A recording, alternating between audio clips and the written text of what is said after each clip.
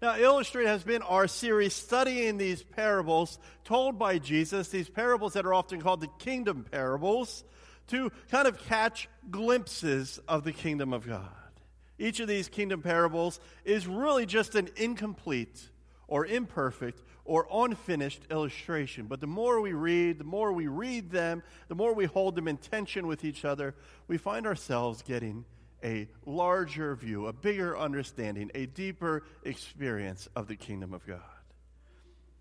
As we've been studying, we've been saying that Illustrate is our Sunday morning series exploring the parables that Jesus used to illustrate for us the realities of the inbreaking of the kingdom of God so we can embody what life in the kingdom should look like. And each week I've kind of reminded you that throughout this series, when I speak about the kingdom of God, what I'm saying is I'm talking about the rule and the reign of God as it manifests in our everyday life. The kingdom of God, a way of defining it, the way of understanding it, is that it's the rule and the reign of God manifesting itself in our everyday life. Now, over a decade ago, there was this family in New York, and they decided, maybe it was a Saturday, to go yard sailing. Many of us have done this. It's a practice that many of us are familiar with. And at a yard sale not far from their home, they came across this bowl that was on a table. Now, the family was intrigued by the uniqueness, the simplicity of this bowl. So they picked it up and noticed it had a small chip and didn't really bother them. It was only $3. And so they thought this thing would be perfect to display in their living room. So they picked up this small bowl. They paid $3 for it. And for the next decade or so, it sat on a shelf in their living room. Now, over the years, they would look at this bowl and they'd kind of speculate or become curious about what is the history of that bowl that we paid $3 for. Do any of you, like me, just love picking up random things at yard sales and then wondering later what they're all about? I did that probably yesterday more than I should have.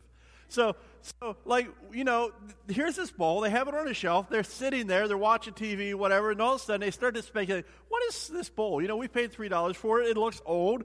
What is it? And so they decide, to take this bowl, which is only about 5 inches across, and take it to an antique dealer to kind of have them assess it.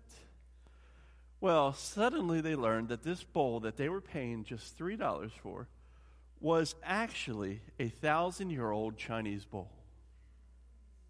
They were told that a pre-sale estimate of it would probably bring in $200,000 to $300,000 for them. Now, most of us would not be too upset if we learned that something we paid $3 for suddenly could be worth $300,000. But actually, this story gets better than just having a $300,000. In fact, they go on to find that the only other bowl of this size, shape, and form and likeness has been in the collection of the British Museum for 60 years.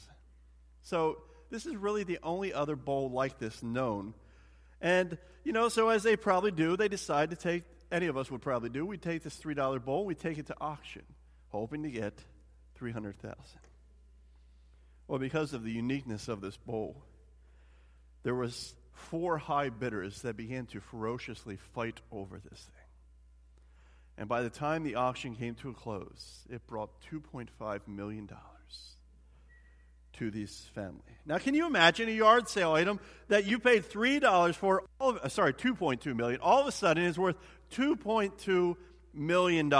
And more importantly, they had it in their possession for 10 years or so before they even realized its value. It just sat on the shelf. Luckily, their kids or the dog didn't knock this thing off and break it into a million pieces, right? They've had this thing for years before they realized its value. Now, I know a bunch of you are probably already wondering, what do I have around the house? That might be my secret gift of wealth.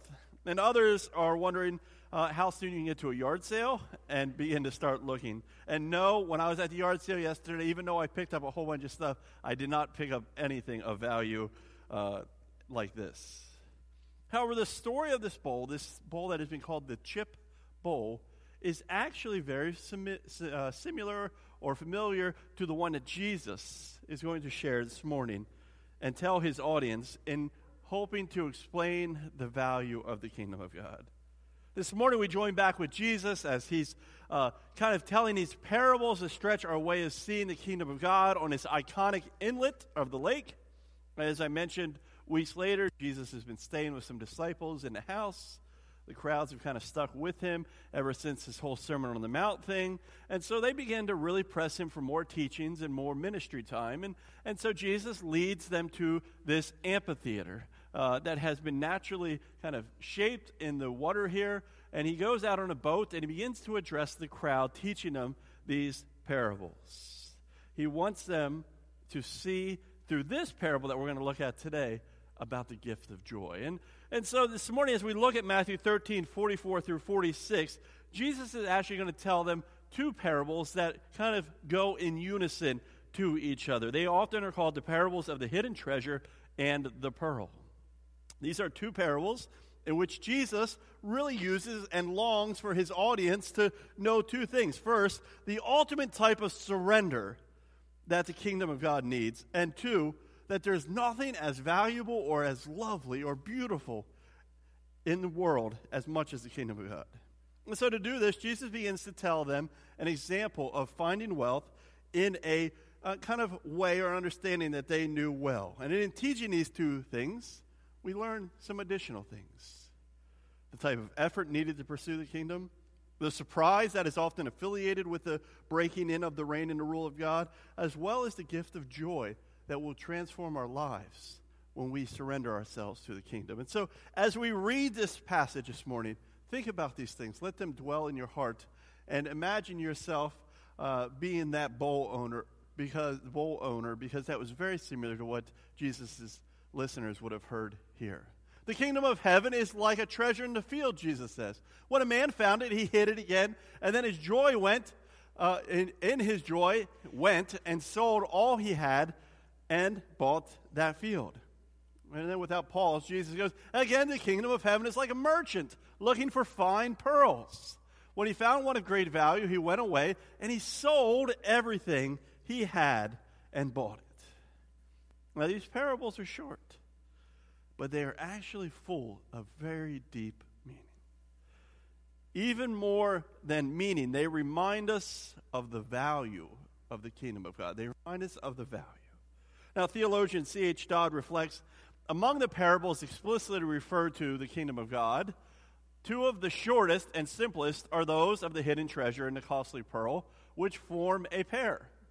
In each of them, we have a picture of a man suddenly confronted with a treasure of inestimable worth, which he forthwith acquires at the cost of all he has. These parables remind us that there is a great value to the kingdom of God, but it's going to cost us everything to acquire it. It may even cost us our lives. Now, these two stories are fun to tell, and they've been told in fun ways through songs and plays. I remember as a kid at the church that I had first grown up in, we actually acted these out in play form, and so I got to dress like this kind of homeless hobo guy. And I was digging in a field in front of the church and found some treasure. And then in kind of Beverly Hillbilly fashion, I yelled, yippee, right? And like kind of kicked my feet up. I think I can still do it, like, yeah, and clapped them together. And then I ran out.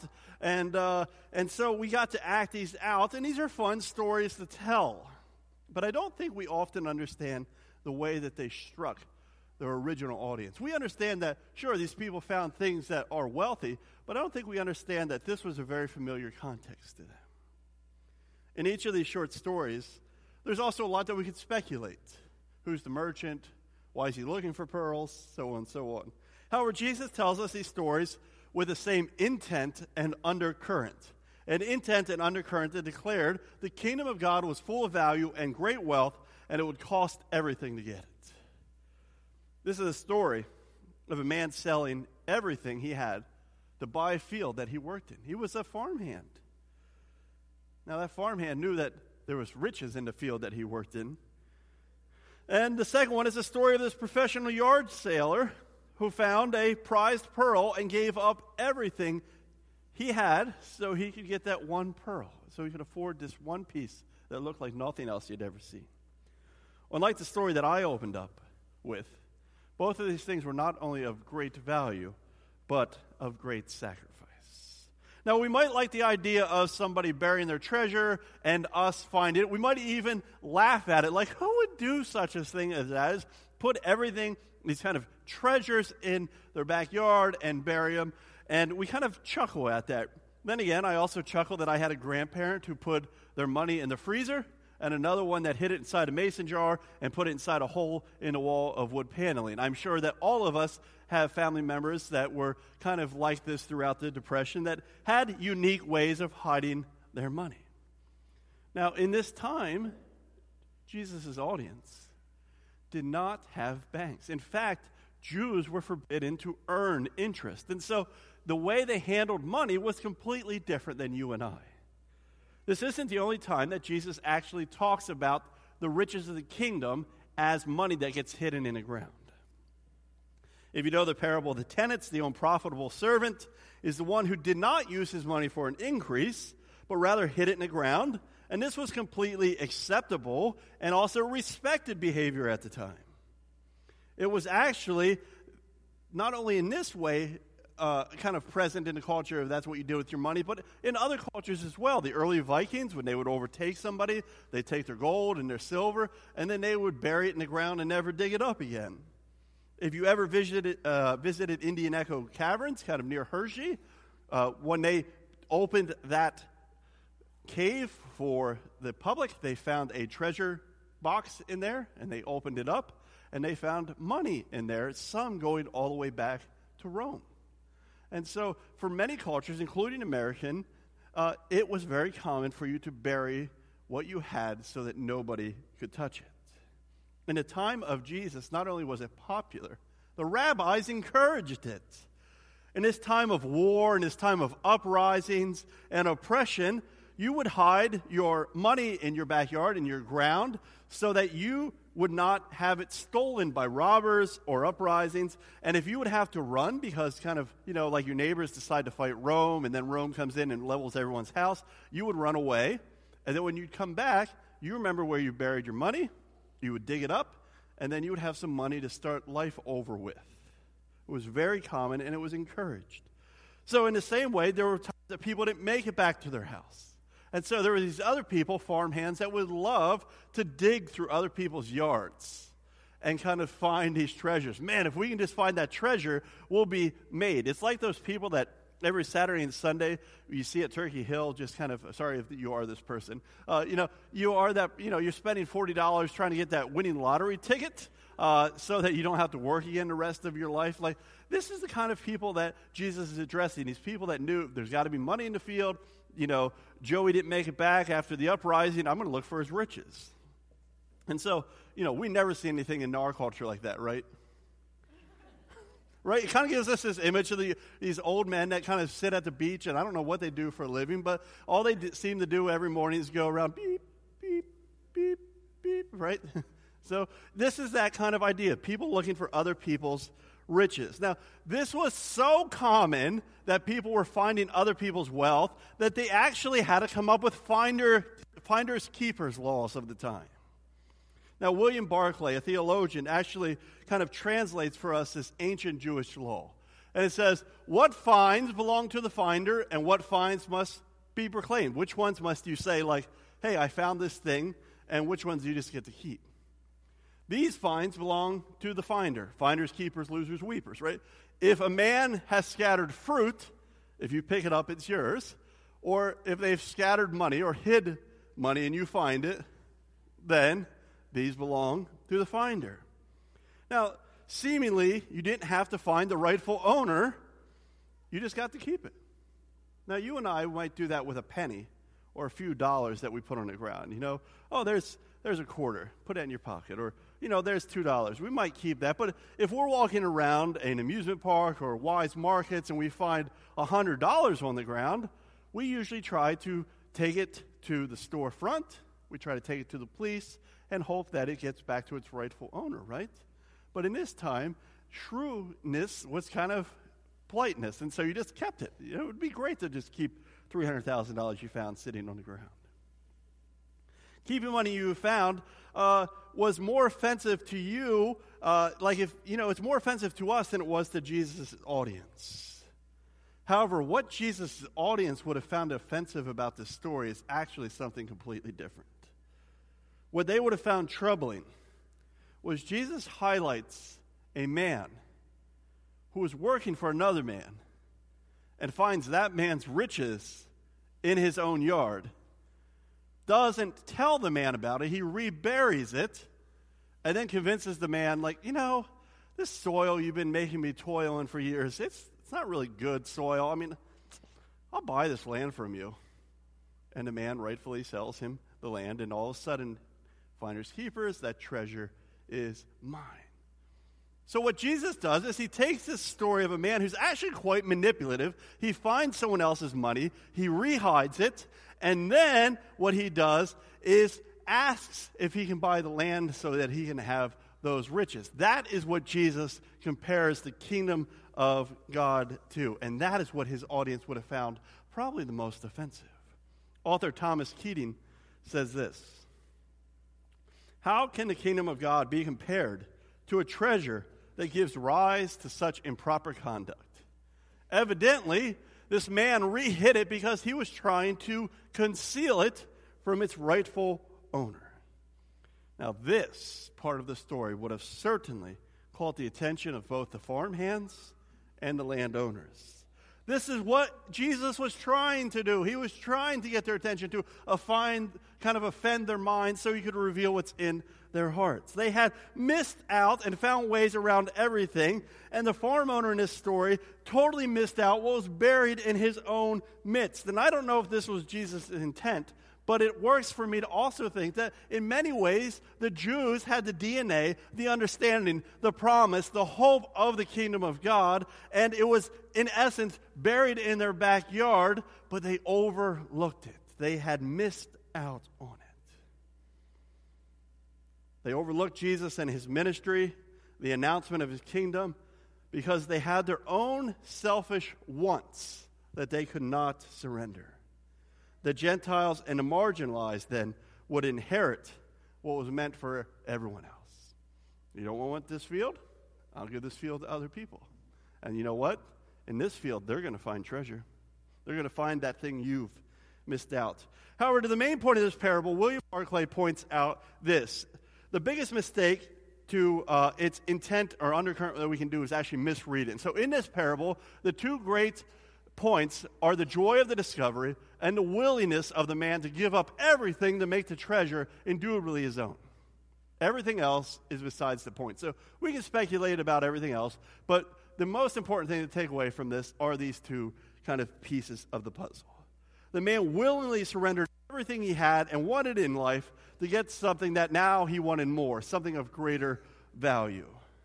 Now, what do we want in life? Think about that. What do we want in life, and what are we willing to often give up to get something better? Maybe I can ask, what do you want in life? Think about that for a moment. The Jewish audience of Jesus had things that they had wanted, they had desired, and they had expected, not only of the Messiah and the kingdom, but things they wanted and desired and expected for their neighborhood, for their country, for their purpose as a people. However, they seemed to not be able to move past what they wanted out of life to get something greater. Have you ever really wanted something but settled for something else and found yourself surprised? This was Jesus' point of these parables. These Jewish people were on hard times, and they would have tried to hold on to any wealth that they had or could have found.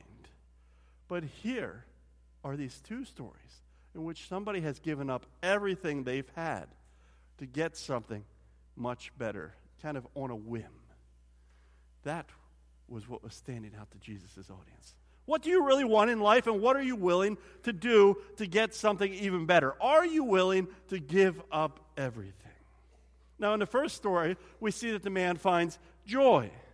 Now, we learn later in the Bible that joy is a fruit of the Spirit. It's something that happens inside us. It transforms us on the inside out, and it's because we experience transformation of Jesus and his kingdom. The word for joy there is actually char, the same word that is the root word for spirit, and also the word charismatic that we often use. We like people full of joy. We tend to stay closer to them than people that are not full of joy, right? Especially in tough situations. If we're kind of in a bad place, we like to be around encouragers. Jesus says, finding the kingdom, being transformed by the rule and the reign of its presence, transforms us with its joy. Now, in this second part of the passage, we see Jesus tell a completely different story. It's a story of a merchant who is looking for pearls. Now, it's kind of this store owner, a merchant, and he's walking around, he's going to yard sales and market shopping. He's looking to find pearls and probably resell them in his store or at his own market stand. And finally, he finds one that's just so much prettier than anything he's ever found. It is the golden egg of pearls. In this ancient world, pearls certainly had wealth, but they actually held a special place in the eyes of man. Actually, in our culture, we too have this same thing. Where do we put pearls? We put them on our necks, right? We like to kind of wear them and show them off. It means you are somebody important if you can kind of wear your pearls. I'm going to church. I'm going to wear my pearls today, right? My wife's telling me to stop that. She just gave me that look, right? And so, in our culture, we too have special places for things like pearls because of their beauty and their rarity. But in Jesus' time, pearls were not only valued so much because of their wealth, but because of their beauty and their rarity. Pearls were very rare. They were very beautiful. And in the ancient world, you could actually only find them in two places, and it was the Red Sea and far off onto the coast of Britain. And so if you were blessed to find one or get one or inherit one, this was like something special. It's like the antique that you have in your house that you love to tell people about, like, that was my great-great-grandfather's, and he used it to do this. So pearls had that same kind of significance. They would sit in your room, kind of like that bowl in the opening story, and when you would just look at it, you would reflect on it. You would feel that you were finally making it in life, as I have that rare, beautiful thing right there. Now, there were merchants who made their living scouring other markets and coastlands trying to find pearls so they could sell them and make a living. In the Gospel of Matthew, author William Barclay writes, "To the ancient peoples, a pearl was the loveliest of all possessions, a joy to complete and to admire." That means the kingdom is the loveliest thing in the world. Let us remember what the kingdom is. To be the kingdom is to accept and to do the will of God. That is to say, and to do the will of God is no grim, gray, agonizing thing. It is a lovely thing. I love that idea. The kingdom of God is a lovely thing. There are many fine things in this world, and there are many things in which man can find loveliness. He can find loveliness in knowledge and in the reaches of the human mind, and in art and music and literature and all the triumphs of the human spirit. He can find loveliness in serving his fellow man, even if that service springs up from humanitarian rather than from purely Christian motives. And later reflects, he can find loveliness in human relationships. These things are all lovely, but they are still less loveliness. The supreme beauty lies in the acceptance of the will of God.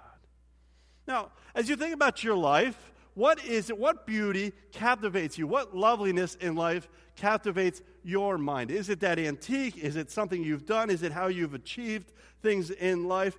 Pearls found significance in the home on display, like the bowl in the living room of my opening story, just like our antiques, our collectibles, our memories, our achievements. However, what is it in life that you find full of beauty, full of loveliness in your eyes? What is that one thing that distracts you from everything else? In this story, a merchant finds the holy grail of finds in the pearl world, a pearl of great value and beauty. Suddenly, the pearl he found was so much prettier, so much lovelier, so much more important than anything else he had ever had or wanted or was in pursuit of, and he was willing to give up everything to get that one pearl, and he believed that one pearl would sustain him more than anything else he owned in life to have. It was the greatest pursuit yet. This morning, these parables invite us to reflect on two things. What do we want? And what do we find lovely? More importantly, are we willing to surrender those things and everything else in life to find something that is actually more valuable and more lovely? This morning, there's a lot that we could take away from this passage. The kingdom of God is probably the most important aspect of Jesus' ministry. The rule and the reign of God manifesting itself in our everyday lives, inaugurated by the teaching and the ministry of Jesus, has changed history, and it continues to permeate our world. We can never talk about these parables enough. We can never read them enough. We can never wrestle with these things enough. But this morning, I think there are two questions for us to wrestle with, and those things are, what do we want in life, and what do we find lovely? And are those things really sustainable for us?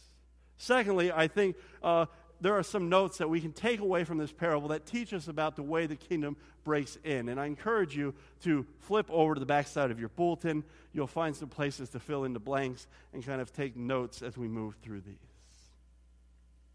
First, as we see in this parable, we see that we all spend our lives in efforted pursuit of value and wealth. The first guy is a farmhand. He is working, but he's also looking to get out of that lifestyle at any chance he can. And the second guy is a merchant who is spending his effort in working. He's finding time to look for something that will help him become more wealthy in life. We all spend our lives in an efforted pursuit of value and wealth. And in following Jesus, through these parables, we find that his kingdom to be the wealthiest prize. It is the wealthiest thing we can. It is the thing that will sustain us in all of our pursuits. The kingdom is the wealthiest prize. However, his kingdom is only discoverable through hard effort. A farmhand was working in the field. He was digging. It involved kind of digging up this treasure, reburying it, using every effort and thing he had to rebuy the land. The merchant spends his day looking for the greatest thing. The kingdom in these stories are only discoverable through hard effort. And I don't mean effort in what can you do, but in active pursuit of your heart. The kingdom is present and radical response is needed. Both of these parables, there's a radical response. People were willing to give up everything they wanted and everything they had. And to a poor audience, to an audience that held on to whatever they could to survive in onshore times, giving up everything sounded scary. Now, we as Americans don't have that same reality. Most of us are probably wealthier than most of the world and maybe even most of our neighborhood. So for you, it might even be harder for you to imagine to give up everything you have, your retirement plans, your houses, your cabins, your collections. What does it mean that for you, if you were hearing this for the first time, to have to give up all of those things to get that one pearl that will sustain you for life? In that way, we abandon what we possess, and we pursue to do justice to God's kingdom. You know, one of the biggest problems that the world has with Christians is that, as it used to be said, I think it was C.S. Lewis said, we acknowledge him with our lips, but we deny him with our lifestyle, right? Because the world sees us pursuing and wanting things that don't seem to be equal or Jesus things or equal to Jesus things, they look at us like we are hypocrites. You are no different than me. And in that way of living, we do a radical injustice to God's kingdom. We do a radical injustice. As a kid, I loved everything about baseball. I never tried to miss a Phillies game on TV or the radio. For years as a young boy, I fell asleep to radio, especially when they were on the West Coast. I'd put it on, 10 o'clock at night, fall asleep, and I'd listen to Whitey and Harry call the games until I couldn't stay awake anymore. Any chance I had, I played baseball in the backyard. I practiced my Mike Schmidt batting practice stance, right? And I collected baseball cards. By the time I was in 4th grade, I had these kind of Tupperwares or under the bed bins that neatly were collected, separated into 6,000 baseball cards that were kind of stacked and neatly put into these plastic bins and tucked under my bed. And there was this great anticipation when you could get some money and buy a baseball card. It was like 75 cents then, so you took 75 cents, you went to Kmart and you got a pack. And man, you just couldn't wait to just rip the top of that open and just pull them out. There was a certain smell because there was always gum inside them. And so as soon as you would pull up these Topps baseball cards, you could smell that gum that had been sitting in there for a few months. And you would begin to chew down on that gum and begin to look for cards that caught your imagination. For me, I was always looking for Phillies cards. I wanted to find the whole team if I could. And the other thing I wanted was rookie cards and rare cards, places where they had made errors on the card, because someday those are the ones that are going to be worth money. And back then you didn't have the internet, so you actually didn't know how much your cards were worth, so you would go back to Wise, and you go to the magazine shelf, and they would have these Beckett's price guides, and you would buy that, and, it was like $3, and you'd bring it home, and you'd look up your baseball card, all right? That Juan Samuel All-Star card, how much is that? Oh, it's worth 75 cents. I already paid for the whole pack. And so you would get this kind of expectation and hope that you would find something worth $5, so you could go out and buy more baseball cards. Truthfully, I still like this anticipation of opening baseball cards. Winter is hard for me, and so as spring rolls around and spring training begins to kick off, what I tend to do is go to the store and buy some baseball cards, some new ones and some old ones, and with my 3 daughters, I share this love for them to feed our spring fever of opening up baseball cards. And they have come to love stacking them in the same way. Daddy, I got a rookie, or like, oh man, I didn't get Phillies, and you see this kind of disappointment in their minds, Or, but my sister got a Phillies and hers, but I didn't. And so we begin to put them in stacks, and they get really excited. Like, Annalie, in this last time we opened one, she said, Daddy, this one has to be worth a lot, right? And, it was just like a regular card. But, yeah, that's great. I'm sure it's worth what we paid for the bag. They love dividing rookies out from the others. And as we do this, we experience joy. We experience joy together. And as I think about the anticipation of opening baseball cards, or even the surprises of finding a bowl at a yard sale that's worth $2.2 million, I realize that kind of desire and anticipation is exactly what Jesus was desiring of us within regards to the kingdom of God. He desires us to anticipate the manifesting rule and reign of God in our everyday life. And we'll be surprised when we see His heart and His compassion and His power manifest itself in our lives. However, it's going to take a radical response. It's more than just me giving all $250 of my allowance to buy 5 packs of baseball cards, right? Like, it was giving everything that you had. We don't get to just sit back and wait for the rule and reign of God to show up. It takes our efforts. It takes our willingness. It takes our hearts being right. Baseball cards don't open themselves. We need jobs to pay for them.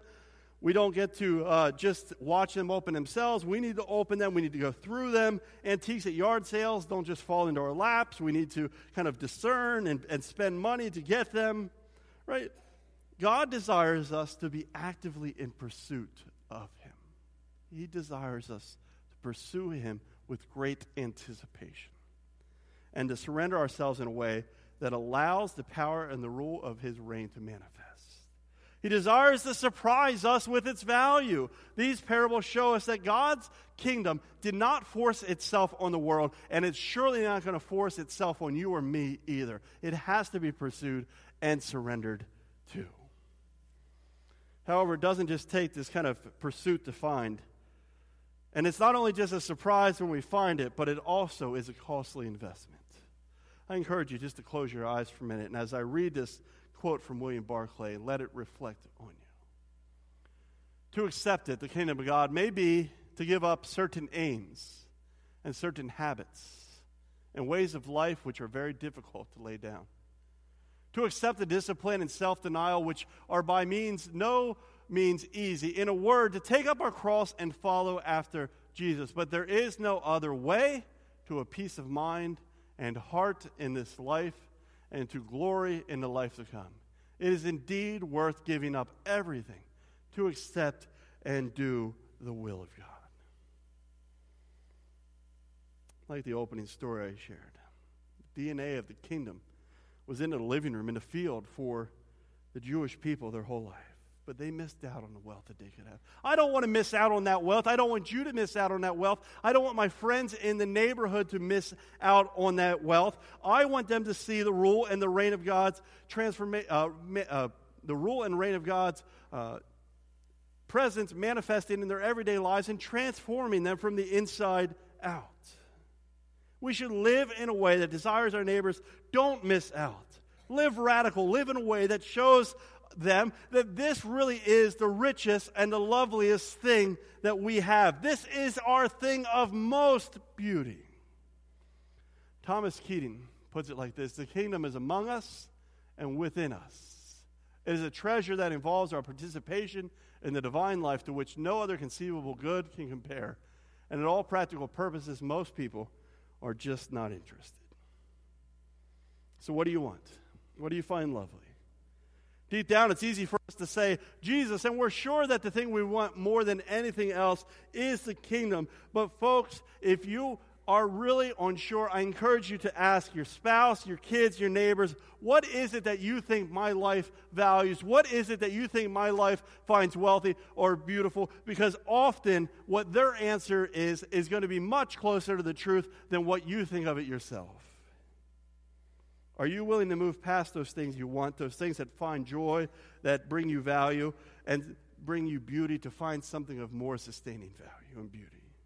It is that question we all need to ask ourselves. It's a question I need to ask myself on a daily basis. Am I living in a way that still says the kingdom of God, this thing that Jesus said was the most forthright kind of beauty and central piece, is that still what I want? Is that still what I'm in pursuit of?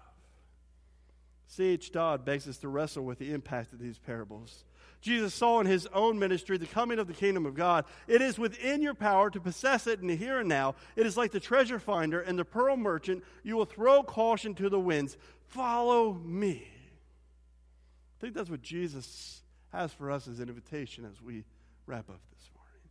It's my kingdom. It's my power and inbreaking, something that you can possess right now. It's becoming the most lovely, most valued thing in your life. Is it becoming the most valuable thing? Jesus is desiring it for us. Because when we live this stuff out, it will change people. It'll speak to our neighbors in powerful ways to give them what they need in life as well. You know, when we live in this way, when people see it in us, is the chances that we are probably the times that we also have the most kind of evangelical kind of conversations with people. Like, I can think in times that I'm like, man, I can do this really well, and I'm doing this really well. It's the times where our neighbors want to talk to us the most about faith, because it's almost kind of glowing on us. It's the times that you're in a restaurant that somebody says, hey, can you just pray for me? You know, if that really is the foremost thing on our mind, we're willing to stop everything right there and just be with them. Even if they're atheists, they've come to us for prayer because they see that that is the most important thing in our lives. Is it what you desire this morning?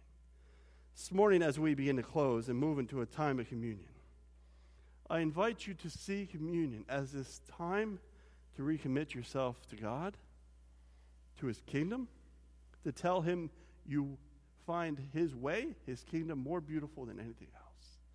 That you want to be committed to it more than you value anything else. And it's also this radical pledge to His kingdom and to each other to keep each other accountable to this journey of following Jesus. A journey where our community becomes transformed as a kingdom foretaste of what's yet to come. Where His kingdom is, we will value that more than tradition. Where the beauty of His reconciliation is, we will find that more important than anything else we want. I'm convinced when revival happens, those times when the Holy Spirit breaks out and just kind of takes over the place. And there's some great stories even in our own Anabaptist history of that. Look up Roxbury Camp and its formation. Like, I'm convinced that when the Holy Spirit moves in power, when justice pours out in the streets, it's not because the church has come to this place of thinking right about the kingdom of God. It's because these kingdom communities have become full of people who see the kingdom as the most valuable and beautiful thing there. It's easy for us to pray, Lord, I want revival. But if we're living in a way that's contradictory to that, keep praying, it ain't going to come. We need communities that are dedicated and shaped and transformed by this desire to value and find the kingdom beauty